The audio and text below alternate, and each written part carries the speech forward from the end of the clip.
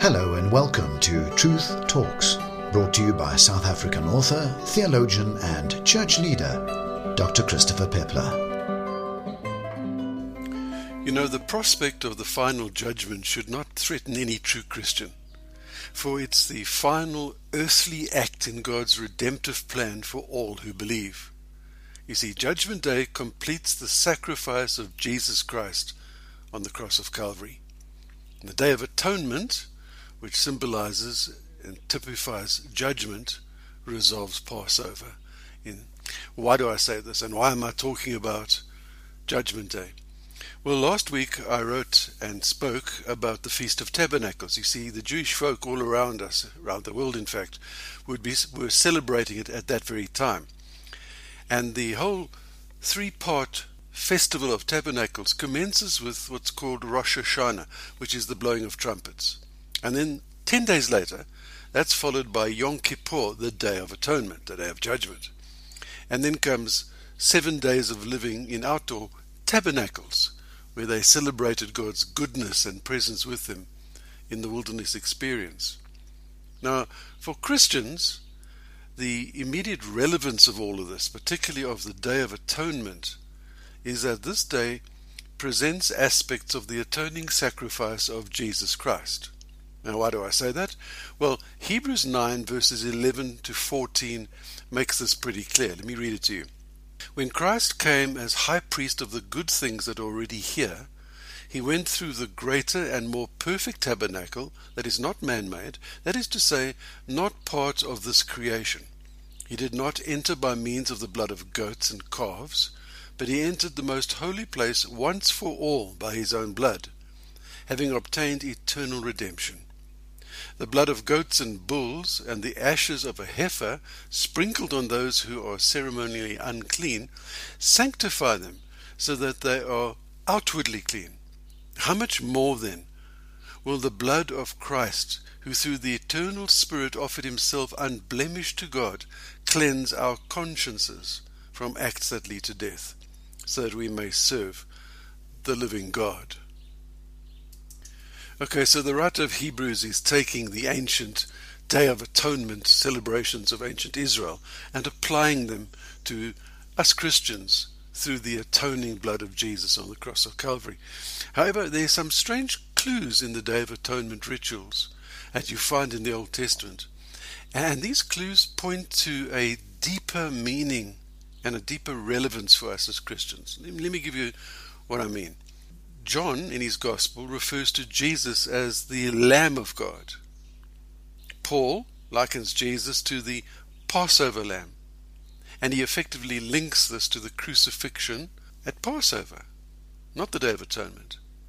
And Peter in 1 Peter 1:19 does the same thing. So why then did they sacrifice a goat on the Day of Atonement when Jesus is portrayed as the Lamb of God? There's a disconnect here if we're trying to link these two things. Actually, Jesus used goats to represent those who are condemned, not those whom he saves. He said this in Matthew 25:31 to 33. When the Son of Man comes in his glory, and all the angels with him, he will sit on his throne in heavenly glory. And all the nations will be gathered before him, and he will separate the people from one another as a shepherd separates sheep from the goats. He will put the sheep on his right and the goats on his left. And then he goes on to make it quite clear that the goats represent those who do not follow him, and the sheep represents those who do. So this is an interesting clue here that tells us there's some disconnect again between the Day of Atonement as pointing to the Passover sacrifice of Jesus. Secondly, what about the second goat that was involved on the Day of Atonement? Now, what they would do is they would slaughter one goat, but the second goat, and this goat was called Azazel, I can't even pronounce it properly, but it's Azazel. You find that, by the way, in Leviticus 16:8. And the word probably means a complete sending away, but there are several Jewish scholars who regard it as the name of the devil. Now, the high priest laid his hands upon the second goat, Azazel, and he laid upon it through this act all the sins of his people Israel. And then it was sent off into the wilderness to be forever lost and never to return. Well, how does this relate to the crucifixion? And the only connection I can make is to the banishment of Satan from heaven when Jesus died and then rose again. But other than that, really hard to connect the two. Now, the Jewish tradition places the full emphasis of the Day of Atonement on averted judgment. So for them, Yom Kippur is the climax of 10 days of actual repentance. They call this the Days of Awe, when all religious Jews are to examine their lives, examine their souls, and to confess all sin. Because they believed that if they confessed their sin, then their names would be written in the book of life. But if they didn't, they would be deemed unrighteous, and their names would be inscribed in the book of death. So this for them was a very solemn, special occasion. The book of Revelation contains a graphic reference to the judgment of God, by the way. It says there, "And then I saw a great white throne, and him who was seated on it. And earth and sky fled from his presence, and there was no more place for them. And I saw the dead, great and small, standing before the throne, and books were opened.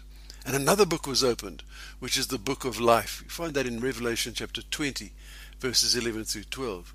And earlier on in the book of Revelation, it links this book of life to Jesus. It calls it the book of life belonging to the Lamb that was slain from the creation of the world. Revelation 13, verse 8. So here it's talking about the great judgment scene and how there's two sets of books. One set of book which records the acts of people, all people on earth. And they really are demonstrating that no one is righteous, no one is found acceptable to God through what he or she can do. But then there's the other book, the book of life, where the names are inscribed in the blood of the Lamb of Passover, the Lord Jesus Christ. Now there are further connections between the Day of Atonement and the final judgment. The blowing of trumpets, for instance, precedes the Day of Atonement. In the book of Revelation, it's the seventh trumpet that announces the Day of Judgment. So there's the connection. And Jesus spoke of this when he said that the nations on earth will see the Son of Man coming on the clouds of the sky with power and great glory. And he will send his angels with a loud trumpet call, and they will gather his elect from the four winds, from the one end of the heavens to the other. You'll find that in Matthew 24, verses 30 to 31.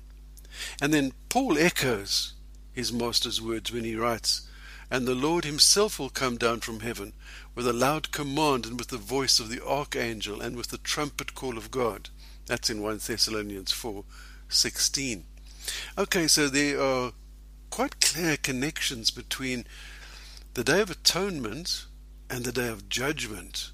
So it's speaking about something which is yet to happen on the timeline of world history, not something which happened on the cross of Calvary.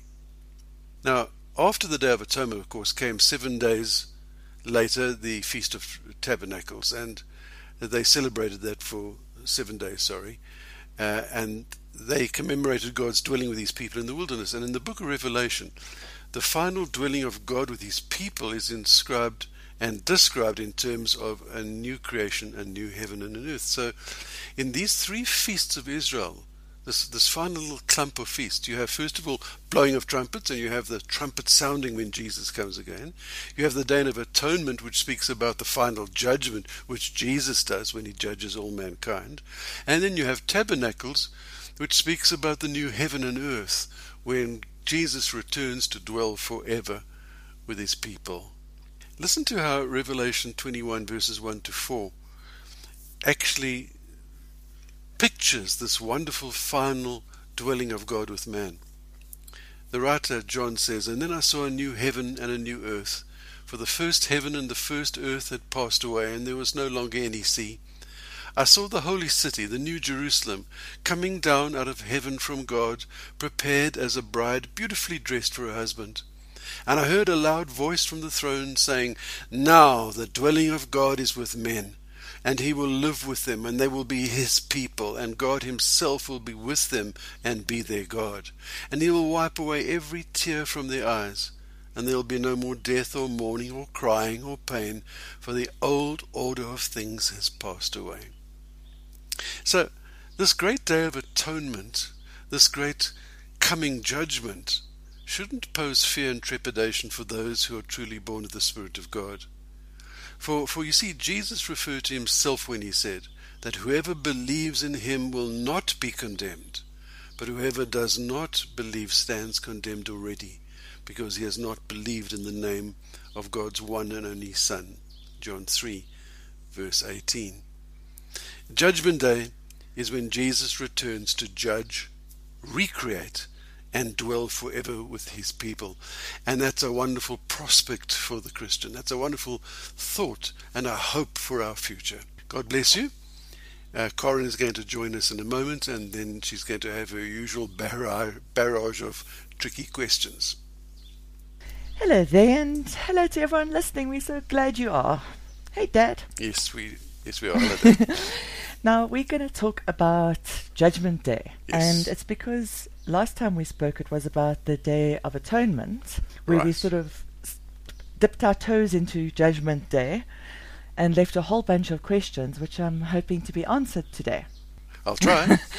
Okay, so the first thing that you start the post by saying, here's something which makes everything clear. And you cite Hebrews 9:11-14. And in it says, the blood of goats and bulls and ashes of the heifer sprinkled on those ceremoniously unclean, sanctify them so that they are outwardly clean, at which point I went, that made nothing clear. I'm sorry, Dad. Okay.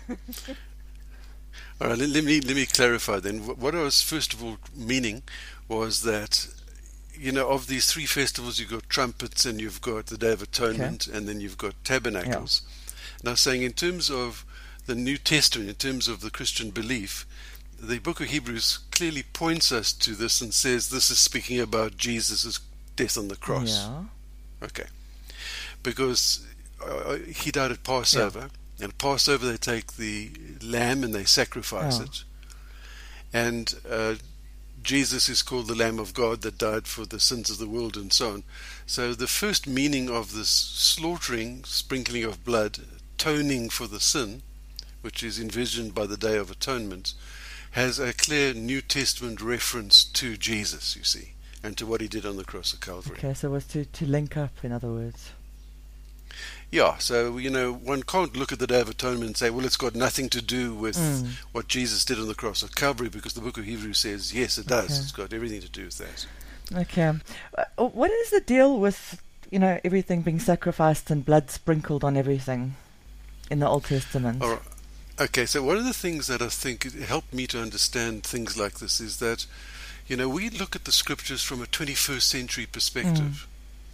We probably read them on our cell phone. Yeah. But these were people that were living thousands of years. I mean, Jesus is 2,000 years ago, and these were people that were living, 4,000 years before that. So they were agricultural communities. They were nomadic some of the time. They lived among a pagan people who were steeped in ritual sacrifice, bloodletting, and so on and so forth. So God had to deal with them in terms of what they could understand. Yeah. If you think, imagine an angel appearing to Moses and saying, "Look, just nip up onto the mountain there, and you'll find a tab, not a tablet of stone, but a tab, and push the little button on the left." Yeah. I know, but then why you'll couldn't it have find been pick a bunch of red roses or something? Okay, because again, they were living amongst a culture, pagan cultures, where this was already established, Okay. this ritual sacrificial system, Okay. number one. Number two, blood is a symbol of life and death. Clearly, in medical perspective, if you lose all your blood, you're dead, right? Yeah. So that's why it talks about the life is in the blood in the scriptures, Yeah. because life and blood are linked in that way. So the whole issue of the sacrificial system, it is giving life in order to save life. So it's all pointing to what Jesus does on the cross later, you see, in terms that they could actually understand, that their cultures could understand. I'm actually quite relieved to find out that that was already their culture and not something that God decided to do specially. Well, no, certainly that's my understanding. This I do know. I do know from historical research that the pagan nations living around them all practiced, in fact, a lot worse than that. They had baby sacrifices and all sorts of stuff. Yeah. You know, Moloch throwing their babies into the mouth of this big stone idol. Nice one. But yeah, nice one. But there was a lot of bloodletting, a lot of sacrificial systems. So this is the culture that the Israelites were surrounded by. Yeah. So they would have understood that, you see, and they would have understood the terms and the symbolisms and the things of that nature. I suppose in the same way that Jesus used, in his parables, he used sort of farming and he landowners did. and seeds and wheat and goats and sheep and vines. Yeah, exactly right. Okay. Speaking of goats, yes. what is up? These poor goats, they're constantly being like shoved off into the desert to wander around and slaughtered, and then the pigs that had the demons put in them. Yeah. And as an animal lover, I worry that separating certain animals creates superstitions. You know, I don't want goats to be slaughtered anymore now that Jesus has created the bridge for us. Yeah, and of course no Christian would, because Jesus' atonement on the cross of Calvary put an end for all time to blood sacrifice. Yeah, but there still is this superstition, you know, like with snakes, you know, kill the snake quickly, it's evil. And I think that's just ignorant, so education is a solution to that. Yeah. You know, the bigger issue is maybe why were only certain animals singled out? Yeah. So, you know, there were a whole bunch of animals that were ritually unclean, couldn't be used for sacrifices. They also couldn't be used for eating. Well, to this day by the Orthodox Jewish nation. Yeah, so, I mean, little piggies, I'm personally rather fond of crackling. But in a lot of the major religions of the world, it's sort of taboo. Yeah. And I think, in the past I've tried to read up on this, but there's really little research on this. But it seems to be that the best explanation why certain animals were clean and certain animals were ritually unclean is that the unclean animals were more prone to disease, worm infestations and so on. Yeah, so even to this day sense. We know that pork, for instance, has to be well cooked, right? Because pigs, unless they are medicated, so I suppose most pigs nowadays are medicated, are going to get ringworm and bladder worm and all sorts of things. Yeah. So, sure. I suppose so. And also the ones that are clean were the herbivores, the ones that grazed on grass. So the likelihood of them actually picking up transmitted parasites and so on is not like a carnivore who's going to pick that up just by eating the other stuff. That's interesting. Same with shellfish, you know. Shellfish are scavengers. They eat all the rubbish, Yeah, and most often people, well, I don't know if most often, but people often get food poisoning from shellfish. Yeah, I suppose so. So the only way I can understand is that it had this dietary link and a real reason for it, why they separate out certain animals, and then the animals that were clean they were allowed to eat. And then because they were ritually clean, they were also the animals that were used for sacrifices. Okay. For instance, sheep and goats were clean. Yeah. But pigs weren't. And goats were clean and yet abandoned all over the shop. Yeah, again. Sent into all sorts of places to wander. Yeah, again, there's really no biblical evidence as to why the poor old goat is singled out. But again, if I go to the pagan cultures around Israel, I can then understand it, because you have the myth of Pan, the god of frivolity and licentiousness with goat-like feet. You have sexual overstimulation referred to the goat. You know, he's a dirty old goat. Yeah, or whatever it that's is. true. And you have goat's Satanists, heads. I think, still have goat's heads and goat's horns appear in the occult a lot. Yes, that's what I was going to say. Yeah. So again, I think that comes more out of those kind of cultures. Yeah. Huh. That's interesting. On the Old Testament, yes. I have such difficulty reconciling a loving father of the New Testament with God in the Old Testament who didn't seem to mind wiping out whole nations and turning people into pillars of salt, And I don't want to sound, irreverent, as I mentioned to you before this, but it just, how do I reconcile that God to the God that and which is the correct one, because it does say fear God. Maybe it says fear God because he can be like that too. Okay, so this is a really good question. A lot of people battle with it. And a lot of heresies have cropped up, and a lot of cult systems have grown up trying to separate the Old Testament God from the New. And they kind of relegate the God of the Old Testament to a lesser deity, what they call a demiurge, a sort of semi-deity. And he was crude. And then they say, but of course, now in Jesus comes the true God. Wow. Manifesting. But that's to then do away with the Old Testament. Yeah. And there's no evidence for that at all, because Jesus himself refers to his Father being the absolute pure one, the absolute holy God, the one who is full of truth, and so on and so forth. So there's no difference. So we've really got to rather look at the Old Testament and say, well, these things that appear to be so harsh and almost barbaric, are we missing something here? Is there small print here that we're not seeing? If we look into the background of these things, will we see some other stuff? And I do believe... And are we? Yes, we are, I think. Okay, for instance, the mass exterminations that you refer to were very, very infrequent. And if you read the history of them, they were always preceded... Well, as far as I can see, they were preceded. There seems to be evidence.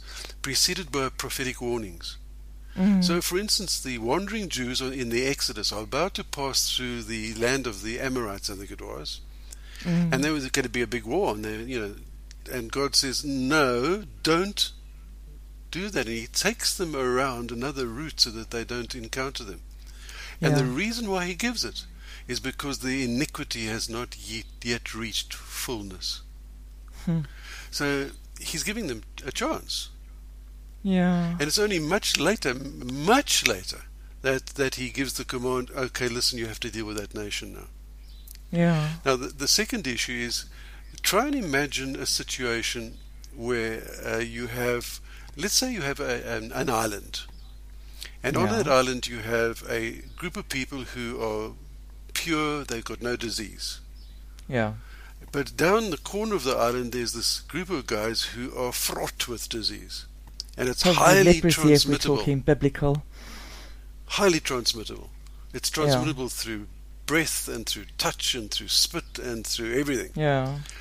And now you had no means of curing them, or if you tried to, you said, look, I've got the cure for you guys. They say, I don't want your jolly cure. We're happy with the way we are. Now suddenly the two groups are starting to encroach on each other. What are you going to do? But the most extreme measure which might ultimately be required is to say, look, that lot have to be eradicated. Sure. Now, that's a very radical statement. But it makes logical sense. And if you think of the pagan nations that were surrounding Israel, oh my goodness, if you read about what these guys were actually up to, they were incorrigibly wicked.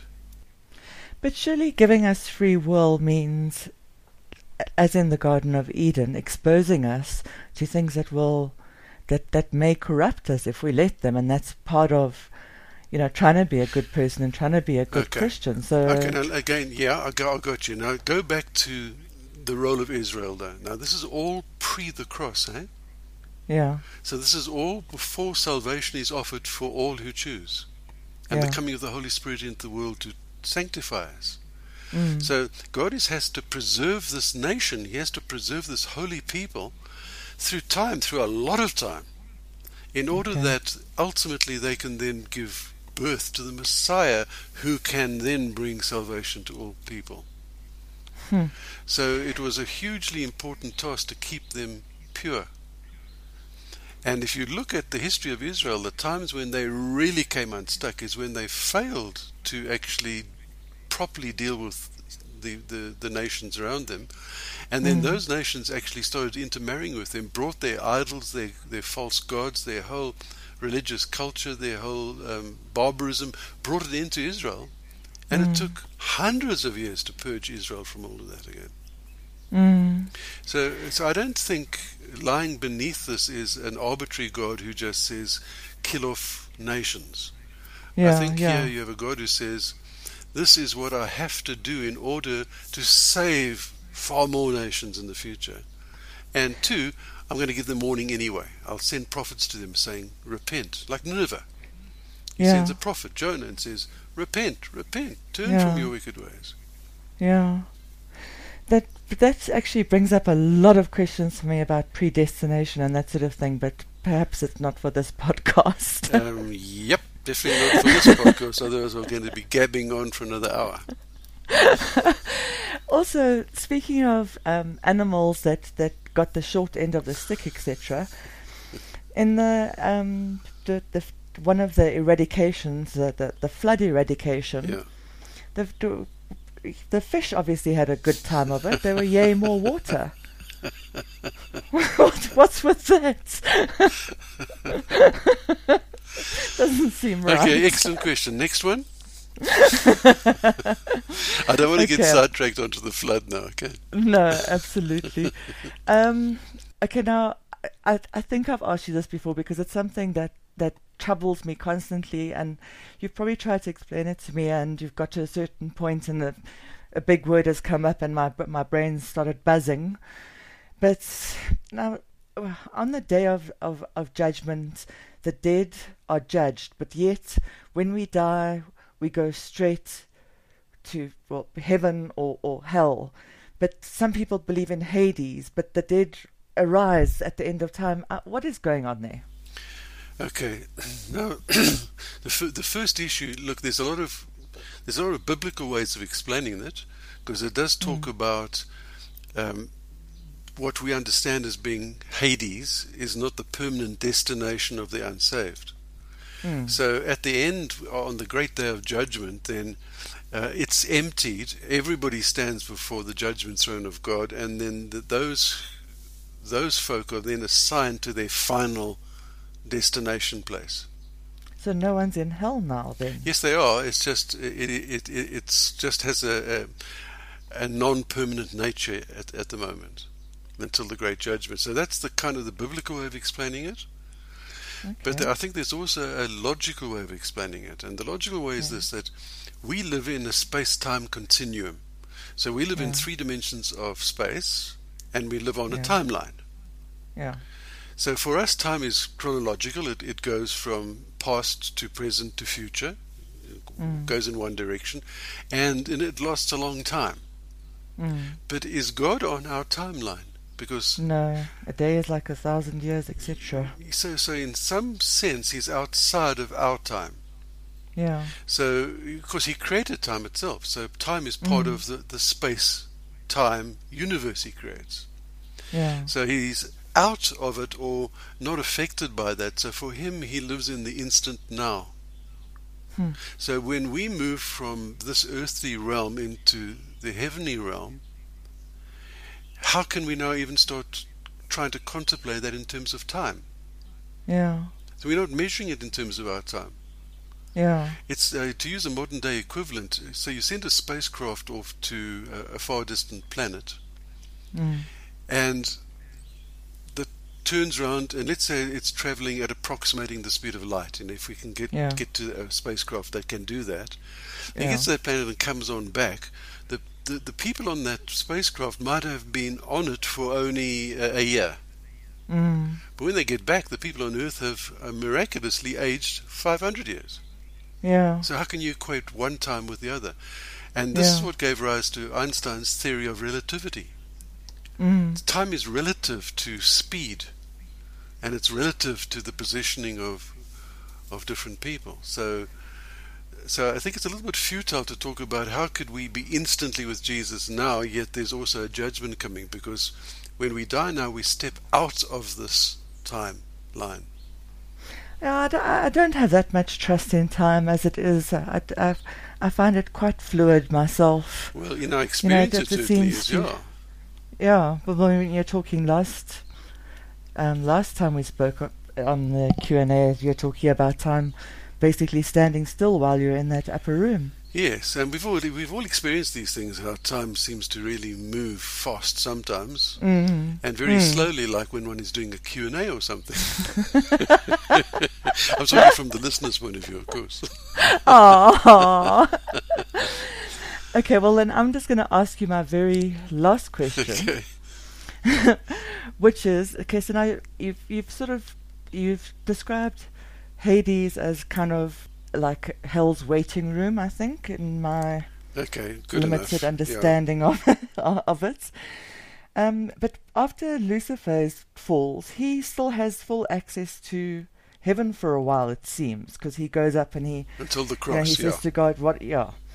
I'm thinking of people like Job and that sort of thing. Right. So now, does that mean that people who are in, hell's waiting room or whatever now will have actually got the opportunity to become born again, to repent, to get into heaven when the judgment comes? The answer is no, because the scripture again is clear on this. It says, "For we live once and then we face the judgment."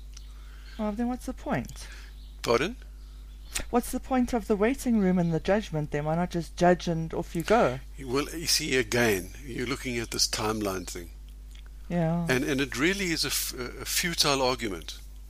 We just don't have a means of conceptualizing that, how the one can be the equivalent to the other when you step out of time.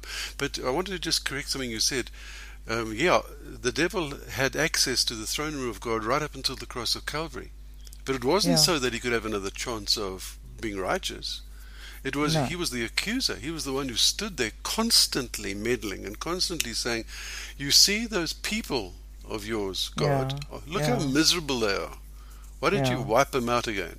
Kind of thing. Yeah, no, he wasn't trying to repent at all, from what we can gather. So it's a different scenario that you're looking at there. So the scriptural reference to it is quite clear, for we all live once, and then we face judgment.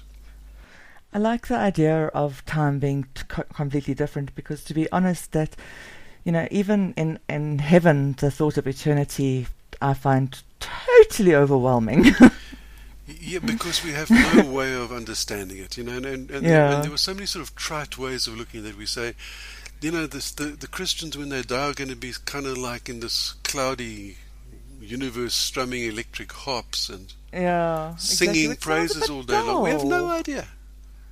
because how can somebody living in 3 dimensions even conceptualize a multi-dimensional reality? We have no words for it. We have no thought patterns for it. Yeah, and we haven't way of experienced understanding it. Yeah, sure. Okay, well, thank you. That actually, that helped me a lot, and I hope it helped everyone who's listening. And do let us know if it did. Good. And just the parting shot, of course, is this whole issue of judgment should never be a fear or a threat for somebody who's already born again of the Spirit of God.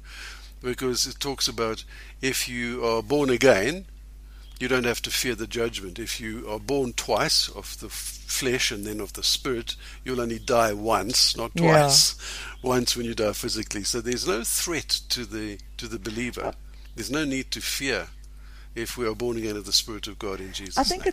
it's still a little worrying, though, because you do go through your whole life and all that sort of thing, which can't be pleasant. But at least it's in heaven. We go through you mean in heaven a review of our lives? Yeah, sure. But the whole idea there really is so we can understand God's incredible grace in accepting us. Amazing.